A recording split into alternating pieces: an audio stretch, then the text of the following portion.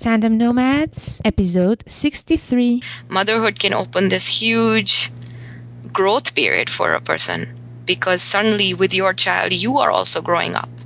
And that's fabulous. Welcome to Tandem Nomads, the podcast show for expat partners. You will find here great inspiration and tips to build your portable career and thrive in your global nomadic life. Hello, Nomad Nation. This is Emel Deregi, and today I'm very excited to introduce you to our guest, Maryam Afnan Ahmad. Maryam, are you ready for the ride? Oh, yes, I am. Wonderful. Maryam Afnan Ahmad is originally from Pakistan. She has an MBA from Pakistan's Lahore University of Management Sciences. When living in Pakistan, she taught at Nost Business School in Islamabad. After that, she started her nomadic journey with her husband and family. They previously lived in China, and today they live in the US. Maryam conducted corporate and personal development programs in Pakistan and China and served in a variety of volunteer roles in the expat community. Today, she teaches full-time at the Eldon School in Reston, the state of Virginia in the U.S. She has served on the board of the FIGT organization, which is Families in Global Transition. And on top of that, Maryam is also a writer. In fact, in her capacity as a certified trainer for parent effectiveness, she co-wrote the book called Slurping Soup and Other Confusions, a story and activity book for children between 3 and 12 years old. So, Maryam, this is just a short overview of who you are. Is there anything else or anything that I missed? And tell us what's happening in your life today. Thank you. That was a really lovely introduction, actually. And I just wanted to clarify the Slurping Soup and Other Confusions. The book arose out of our conversations as parent effectiveness trainers, but we wrote it more in our capacities as expat moms who were dealing with the struggles and challenges that our kids, were facing as expat children and as TCKs. And what is happening right now, I have a couple of interesting projects in mind. As you've already introduced me, my background is training and teaching and writing, and I due to my work in volunteering as well as working with my own children and the children at the school, there are a few ideas for projects where I hope that I can add value to the expat TCK experience along with my children. So a blog might be in the offing, and perhaps a project that I'm still working out the details of with my daughter, who's turning 13. Wow, so busy times coming ahead. Interesting, exciting. Yeah. So tell us, how did this journey abroad start for you? All right. Well, it started with the fact that my husband's always been inspired by the Foreign Service. And so he joined the Pakistani Foreign Office. And given the fact that I had traveled and been exposed to travel as a youngster myself, and I firmly believed that, both partners in the marriage should have the ability to chase their dreams. So I was behind his. I was 100% with him on applying for the Foreign Office if that was his dream, and he did, and he got in, and so that brought about our first move to China. We first went there on his language training, which preceded his posting there for 3 years. So we were there for about 5.5 years. And then we had a tenure in Pakistan, which was fantastic. That was one of the core reasons for me signing on to the Foreign Office, right? The fact that in the Foreign Office career, you don't just end up abroad for long-term tenures. You actually do periodically revisit your home country and stay there for a year or two. Yeah. So after that, once we had our tenure of about 2 years back in Pakistan, we moved to Washington, D.C., where we are currently based. And my children have spent we've spent the last 4 years here. And it's been a wonderful experience so far. Amazing. So tell me, you've been doing so much in these years. You've been volunteering, but you've been also teaching, continuing your career as a teacher. And you also started writing and having some really important role as a member of a board in an organization like FIGT, which is a very, very active board. So tell me, if you go to a networking event and somebody asks you, what do you do? How would you answer? 10 I seconds. tend to answer as I'm a teacher and a trainer, and I sometimes write as well. And my focus is on teaching life skills, including critical thinking, communication skills, and self-development. And my current day job is which I love, by the way, is as a kindergarten teacher for gifted children. And a current passion that I also pursue is as the board member, as one of the board members for Families in Global Transition, because it helps me add value to a niche that I certainly belong to, which is the expat world. Yeah, definitely. So tell me, when you decided to, I guess you had to quit your job to move to China, right? Yes. So how was that experience for you? That was really one of the hardest things to do. You had asked initially for me to identify a couple of risks that we took when we moved. And the main risks that we took, frankly, as a family was, distance from our families, from our extended families. Back home, we are often raised as parts of extended families. That's part of our culture. And I was doubly blessed because I was raised in an extended family that included both my maternal and paternal side, both, rather close. And so that was one of the biggest risks. The other risk that I took, of course, was putting my career on hold. As diplomats, oftentimes in certain countries, we may not be allowed, the spouses may not be allowed to work full-time, work officially, actually. And so volunteering became my pathway to having, a career interest of my own. And I went to town on volunteering. So I volunteered in about 3 or 4 capacities and explored a few interesting opportunities, which I would probably never have experienced, including teaching Pakistani cooking, which is quite ironic because I did not cook before moving to China. That's interesting. So those were a couple of and the core challenges would have been that.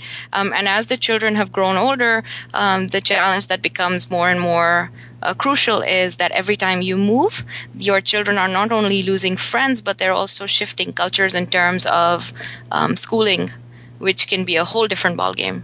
Yeah. So those have been some challenges, and we've been trying to deal with them as far as we can by staying as open to opportunities and ideas as we can be, and being open to asking questions as we go along, a lot of questions. If you look at the career, of course, given that you can't work in a certain environment for example, my background is in marketing originally, and I was beginning to develop a personal profile where I was beginning to train and teach in the areas of marketing. But you are only relevant in a country if you are from that country or you have exposure to the marketing, or the kind of marketing or the demographics of that country. So that was an obvious, sudden loss. Arriving in China, not only, was it not possible to work, but really, any kind of work required that I get to know the market and the customer. And so that was a huge loss, recognizing suddenly that the obvious clues to your career are no longer valid. So you have to assess yourself again, and you have to sit down with yourself, which actually, came about with fantastic timing for me, because when we moved to China initially, my daughter was 3 and she was very young and she was missing the extended family a lot. She was a very verbal child. She was very fluent. She had been speaking for the last year and a half, and suddenly she was alienated because she didn't understand the language that was being spoken around her. So we spent a whole year just bonding with each other and having fun. And then in a year or so, my son arrived. So, the automatic response was to, oh, wow, I'm needed as a mom at home. So let me sit at home for another year and, focus on the children. And that gave me time. That really gave me time. And perhaps at that time, I didn't recognize the advantage of automatically having to take that break.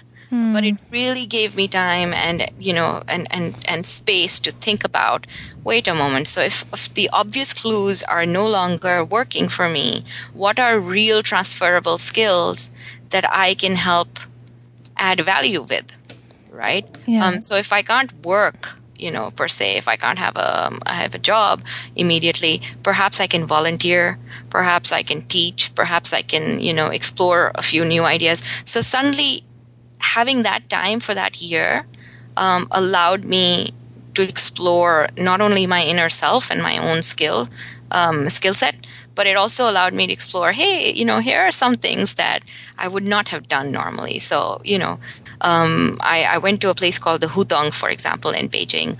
A core of their program was cooking. Mark Thirlwall, who ran the Hutong, was showing me the kitchen, and he was telling me all these fantastic cooking classes they had, and there were no Pakistani cooking classes. And I said, would you be interested in holding a Pakistani cooking class? And he turns to me and says, would you want to do it?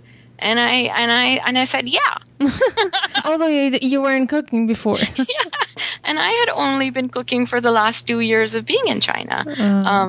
For me, China was a great experience because it helped me learn that sometimes in your expat experience, things that are looking like opportunities, like doors are not opened for you, are actually that space. While you don't have doors opening for you, can be a fantastic space for you to rediscover yourself. This is and so that challenge really helped me assess my own self. And so I thought, okay, so if I have to do a Pakistani cooking class, I need help from somebody who is perhaps a more traditional cook. And I had a friend, and we worked very well because we worked very well with, covering each other's strengths as well as weaknesses. And so we started. And similarly, I discovered parent effectiveness training because I was attending a book talk, and I got to talking with this really nice Australian lady next to me, and she says, "So what do you do, Maryam?" And I said, "I'm a communication skills trainer, but not right now, back home in Pakistan." And she said, "That's fantastic. I'm having a communication skill training. I'm starting it here, and it's for parents." Wouldn't you be a fantastic person to attend it? And so that started that road, which eventually led to Slurping Soup. So sometimes it's been interesting that even those challenges have worked out as advantages. I don't know if you know, the motto of Tandem Nomads is turning the challenges of relocation into great opportunities, and you showed in so many ways how you turned those challenges into opportunities for you. And there's one thing that you said that I really want to focus, because so far we didn't talk enough of it, I believe, in Tandem Nomads, is the motherhood, the time we take to grow our kids and take care of them. And the fact that that's also a time that we should take as an opportunity to learn about ourselves, but also to pause and think and plan a bit more the future, but without necessarily being active right away, and enjoying that time with the kid when they're small. And I think you mentioned that. But how did you manage it, actually? Because I can imagine that a baby who's crying, not sleeping, demanding, how do you, as a mom and as a person who wants to be a professional, keep that, motivation and that drive when you have all of that happening in your world? First, I'd like to sort of hand out a disclaimer here. You know how they say that hindsight is 20/20? So I wouldn't claim to have been this fabulously sane mother who knew all of this from the get-go. Honestly, it was hard in the beginning, even though China was this fabulously exciting place, because everything was just so novel and so new. So even if you took a walk, and down the sidewalk, you would discover something that was exciting. And yet the challenge of saying to myself, oh, now I'm sitting at home and I'm not doing anything. And not only am I sitting at home for the second time around for a year or so, but I'm sitting at home in a culture that I'm not very aware of, and where I don't speak the language very well either. But what had happened was, I think why I was a little better prepared the second time around was because I had gone, I had taken a year off after my daughter's birth as well. And my daughter was born in Pakistan, and I had, but given that it was my first time around as a mom, I wasn't sure when I was going to be able to restart my career.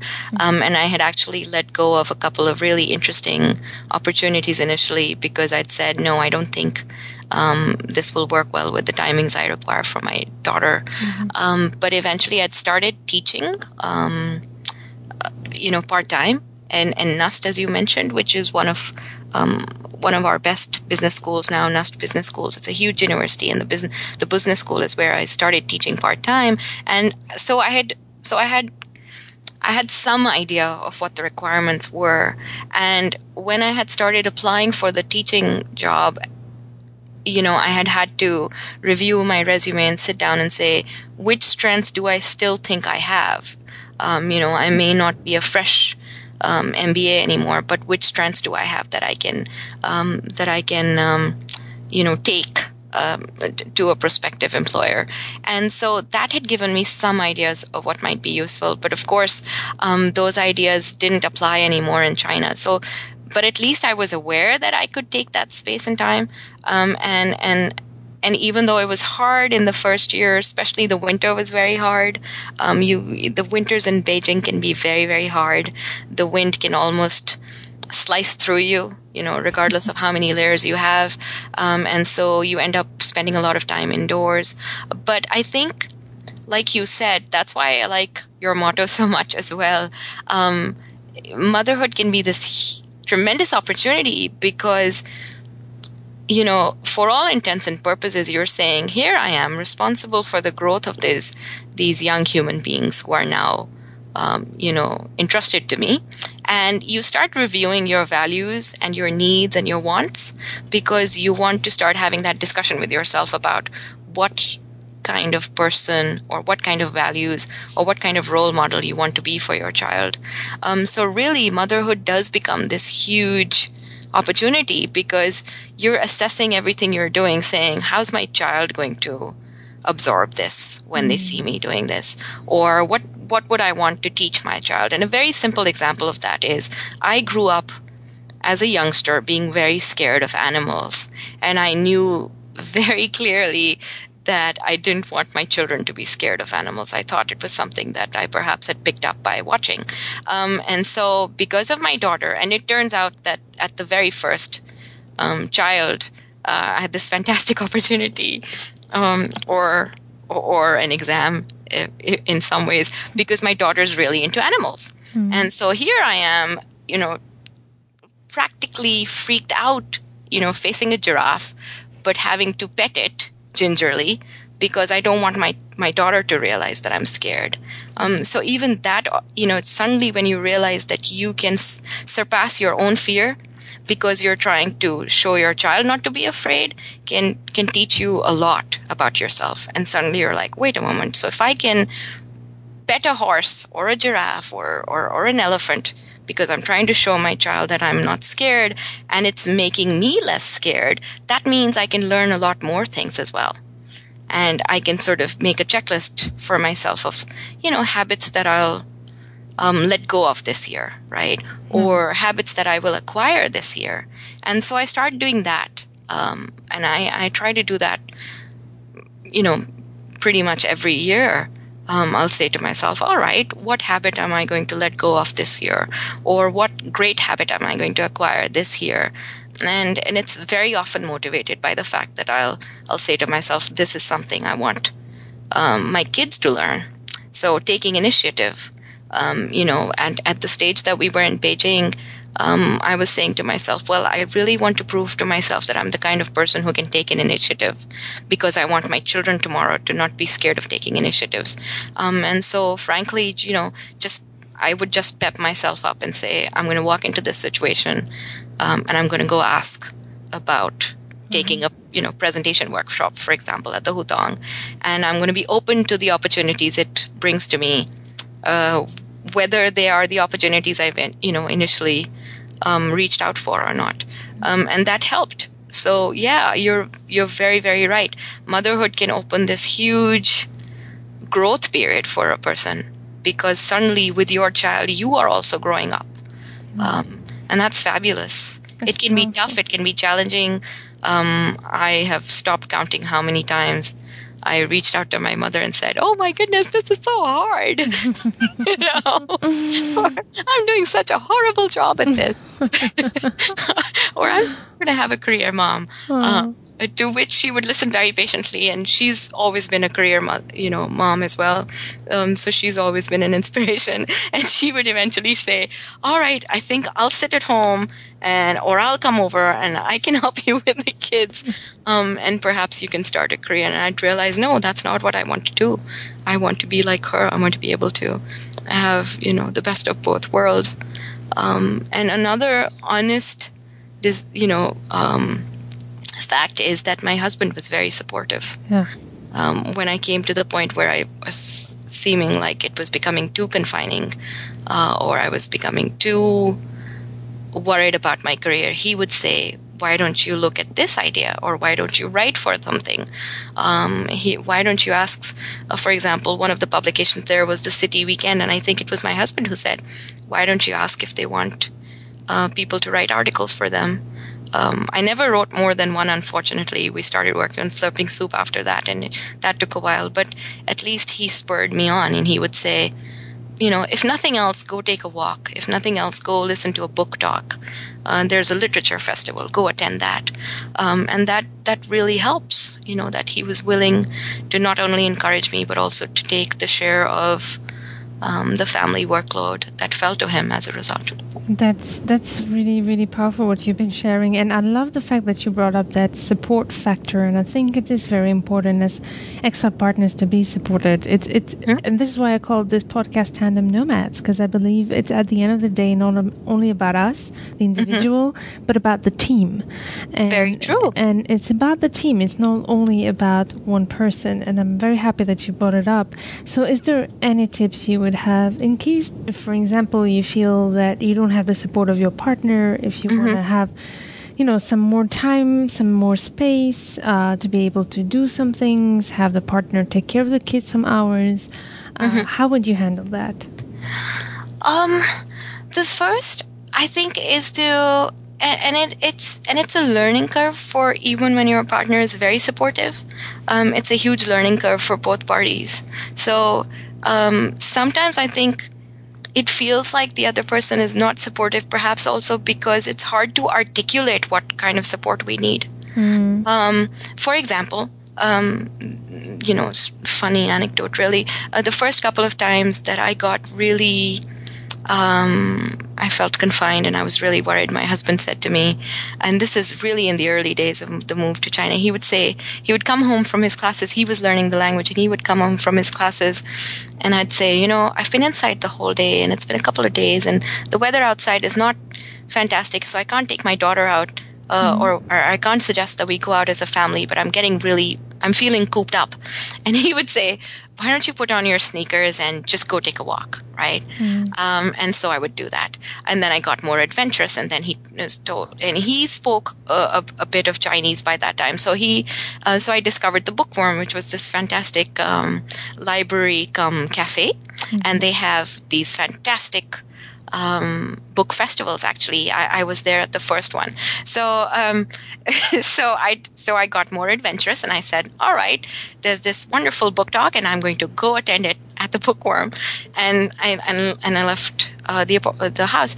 And when I come back, 3 hours, I've really enjoyed myself, but it's taken me, like 15-minute walk, then a 20-minute or 25-minute subway ride, and then a 20-minute walk, and then a bus ride. And I've gotten to the Bookworm, and I've sat there for an hour and a half, and then I've, had that interesting commute all the way back, and I'm really happy, and I'm really energized. And I opened the door of the apartment, and the house is a mess. And it wasn't even a house. It was like a 2-room suite with like a small kitchenette and a bathroom.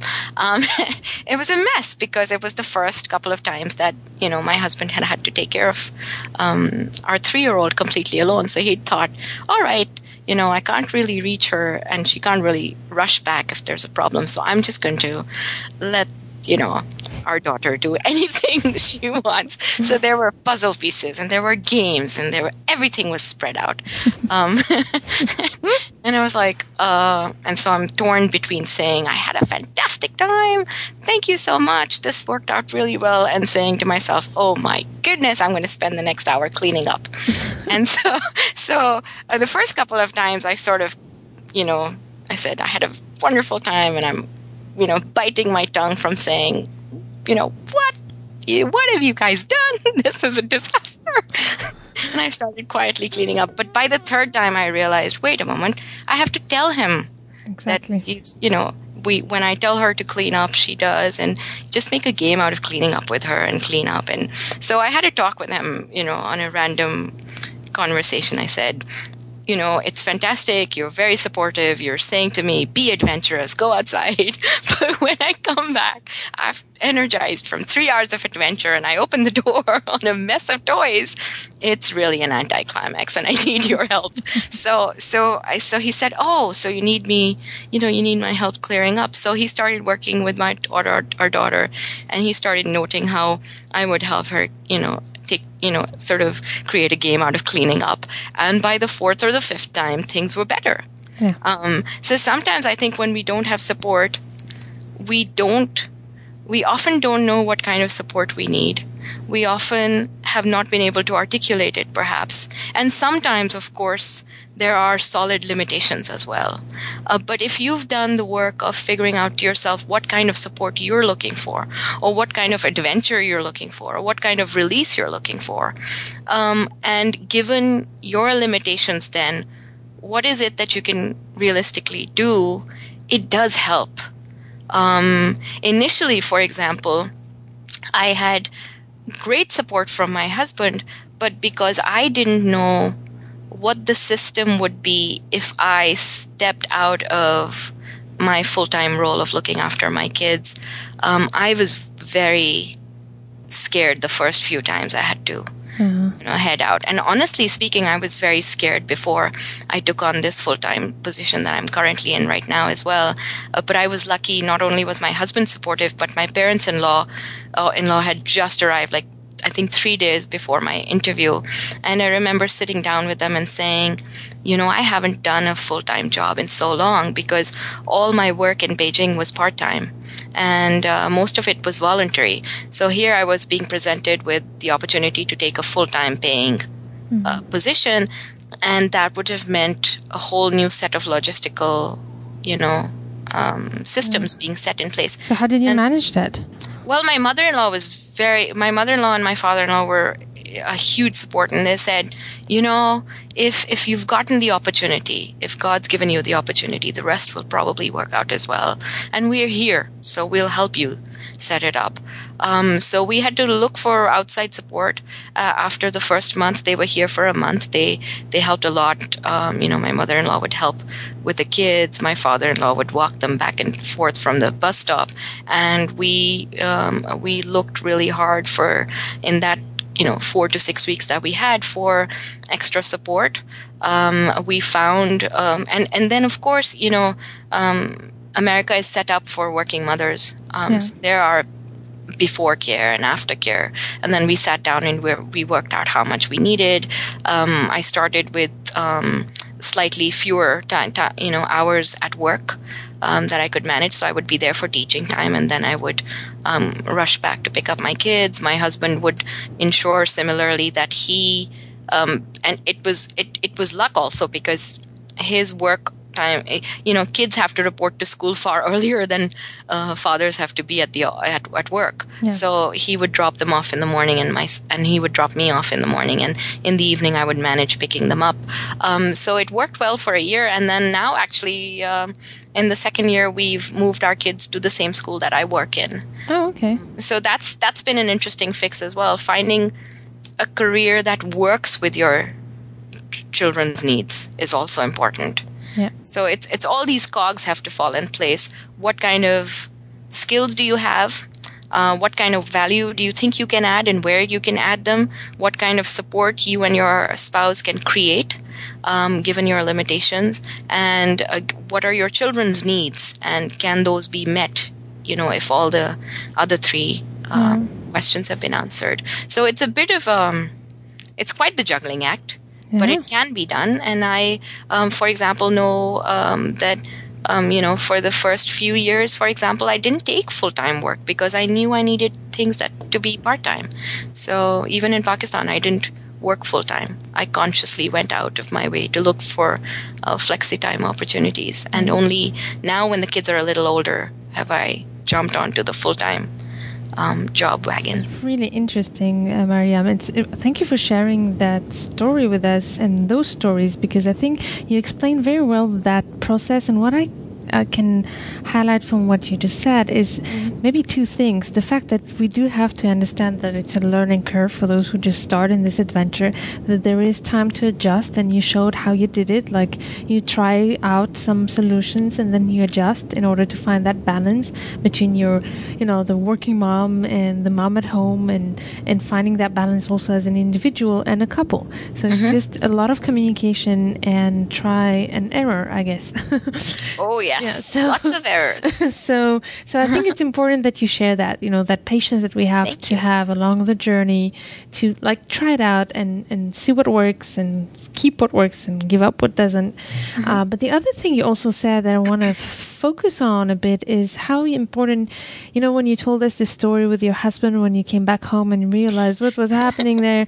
And I've heard it so many times, that it's so hard sometimes to you want to share how happy you are, and at the same time you're so frustrated because it's extra work for you to have to then to clean up, etc. That's just a small example to show how it became easier when you learned how to express what you needed. And a lot of partners and husbands and wives actually just need an indication of what to do, because a lot of us just expect others to understand right away what's the right thing to do. But I think the way you did it, the first thing is to acknowledge the positive, and that's what you did, before expressing what wasn't working well for you, and then express more practically what you need. I just need the house to be cleaned. I don't want to have to clean it up because I clean it up when I take care of it. Yeah.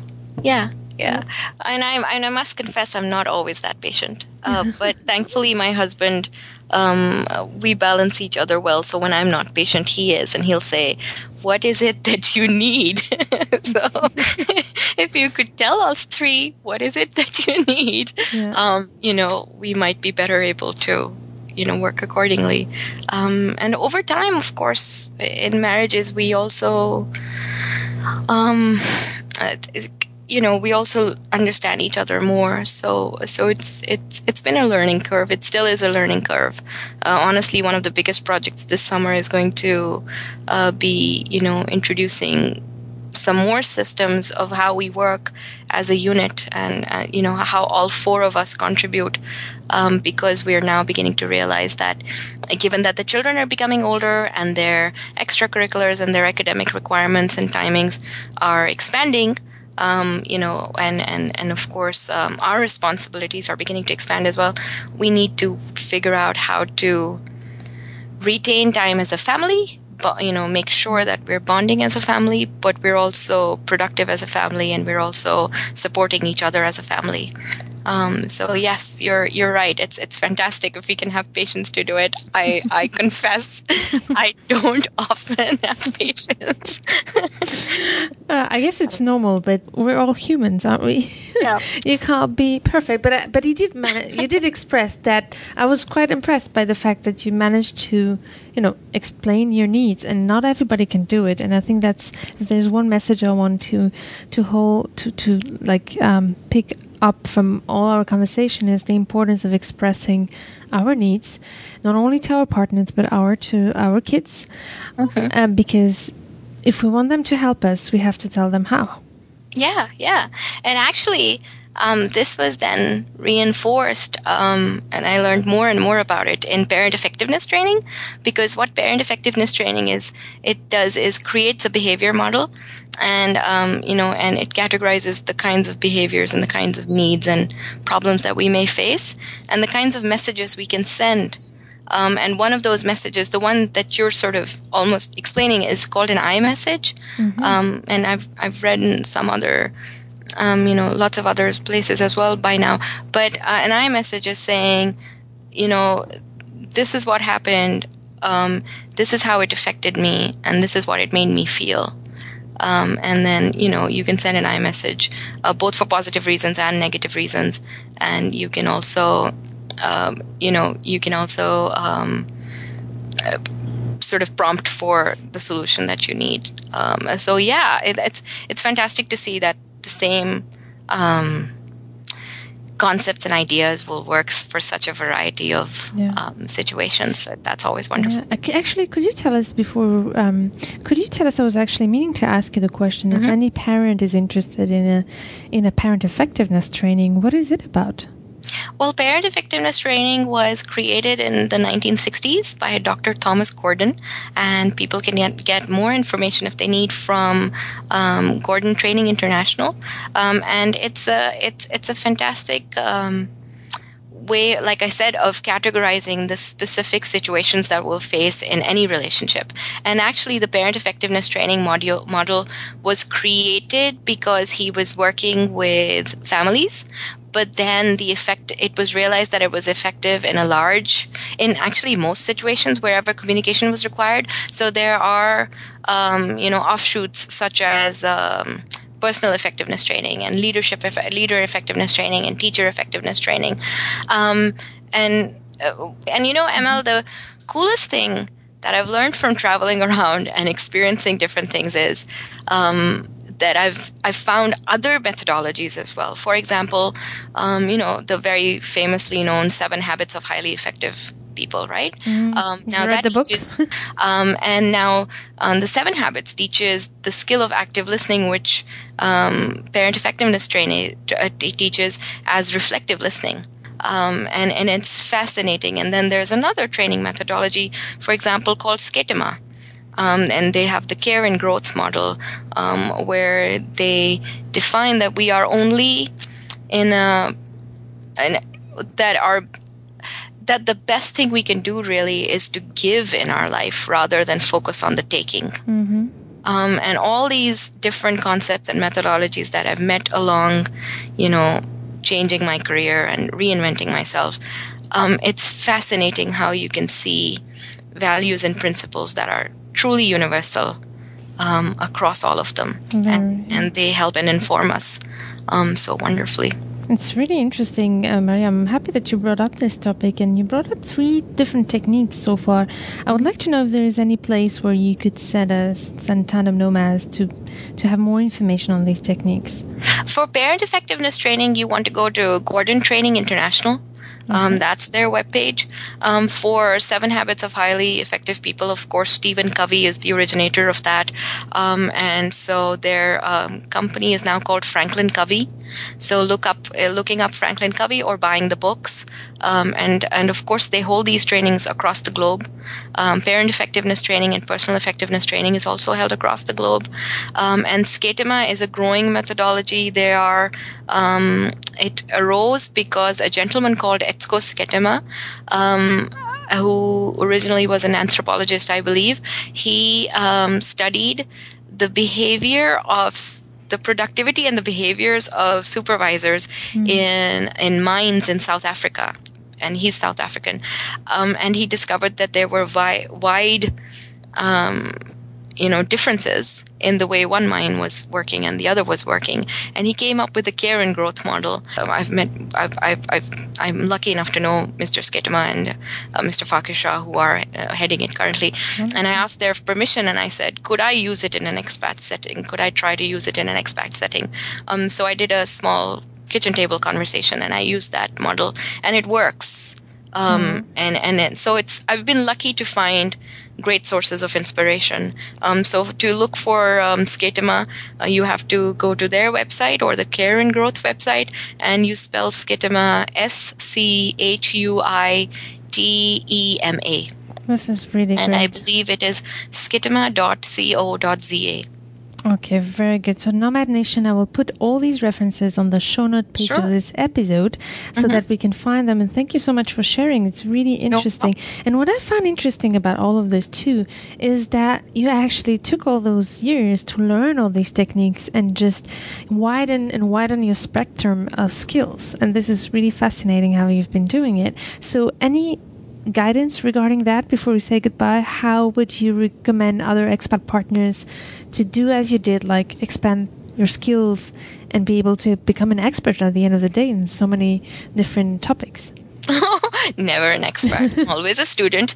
Really, never an expat, an expert. Expat. Always an expat, never an expert. Yeah. I was always fascinated by jack of all trades, and perhaps that's a little bit of what I'm beginning to do. But really, I'm always learning. The biggest learning for me so far has been that you need to be open to learning, both about yourself and the outside world. And if you find that there is a skill or a habit that you can adopt, that you have to take it and run with it. And that's actually what informed our writing of our book, Slurping Soup and Other Confusions. I mean, it's the same. Yeah, it's the same philosophy. And I was very, very lucky because in the parent effectiveness training group that I was in, headed by Catherine Tongs, who's one of the co-authors, I found a group of multicultural moms who were open to experiences and learning as well. And what would happen was, after our training, we, as parents, we would meet up frequently. We met every month. And by the second or the third month, we were trying to look for books and journals that could help our kids on their expat journeys, recognizing that the challenges that we were bringing to the table were all happening because our kids were third culture kids. And so we did all that, similar philosophies teach us. If you've had a challenge or a problem and you've dealt with it, you can get together with others who have done something in that regard and create something of value. And so that's what we tried to do. We tried to create a book which would not only provide an opportunity for 3 to 12-year-old TCKs to say, oh, I'm not the only one that this is happening to. I'm not the only one who's grieving the loss of a relative because I've moved, or the loss of a friend. I'm not the only one dealing with, entirely new cultural habits. There are other kids like me. But then we also wanted to create a safe space and a journal, not a journal, but an activity book, which would create a safe space for them to explore what was happening to them and use some of the techniques that we had learned over time to allow them to process their feelings and the transitions and the emotions and the turmoil that they were facing, and come to a point where they could start creating solutions for themselves. So that helped us create Slurping Soup and Other Confusions. And I've realized through that journey of co-writing that book that that's the best thing you can do as an expat. Mm-hmm. If the most successful expats, the most inspiring expats I have met so far, have been people who have gone through the struggles and said, out of my struggle, maybe I can help create something that will help.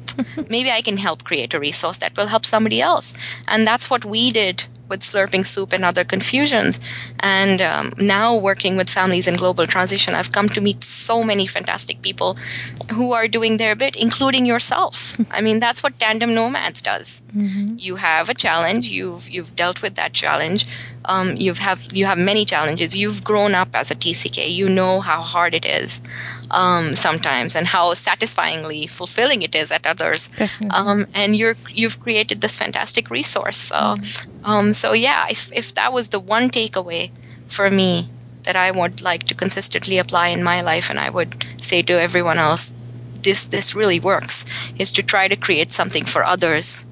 Out of your own challenges, and it helps you connect with inspiring people. It helps you address your own challenges, and it helps you give back for all the wonderful things that you've received. Wonderful, Maryam. What a great way to end this interview. Very inspiring. You've been a fantastic, you've been fantastic with the questions. So you've been asking fantastic questions. Oh, thank you so much, Maryam. Don't do much. But before we say goodbye, could you tell us, please, where can we find your book, the book that you co-wrote and beautifully explained what it was about, but maybe we can summarize real briefly. It's a story and activity book for third culture kids, right? Yes, it's a story brain activity book for third culture kids aged 3 to 12-year-olds. And it can be bought from Amazon. And we are trying to reinvigorate our blog. We had all repatriated, and we're trying to collate our work again. And we're trying to feed more and more information into our blog. So our website can be seen at slurpingsoup.com. And we have a Facebook page. And we'd love to hear from people on our Facebook page as well as our website. So Nomad Nation, I'll put that information also on the show note page of this episode. And Maryam, what's the best way to find you? The best way to find me is to find me as Maryam Afnan Ahmad on LinkedIn or Facebook currently. Fantastic. Thank you so much, Maryam. This was a true pleasure to do this with you. Thank you for all the great information. Much, it was wonderful talking to you as well. Nomad Nation, I hope that you enjoyed this great interview with our guest today. If you did, please leave your comment in the webpage of this episode. And if you liked it, also share it with your friends. So every new episode of Tandem Nomads podcast show is broadcasted every second Tuesday. So I can't wait to meet you there. And in the meantime, stay tuned to turn your challenges into great opportunities.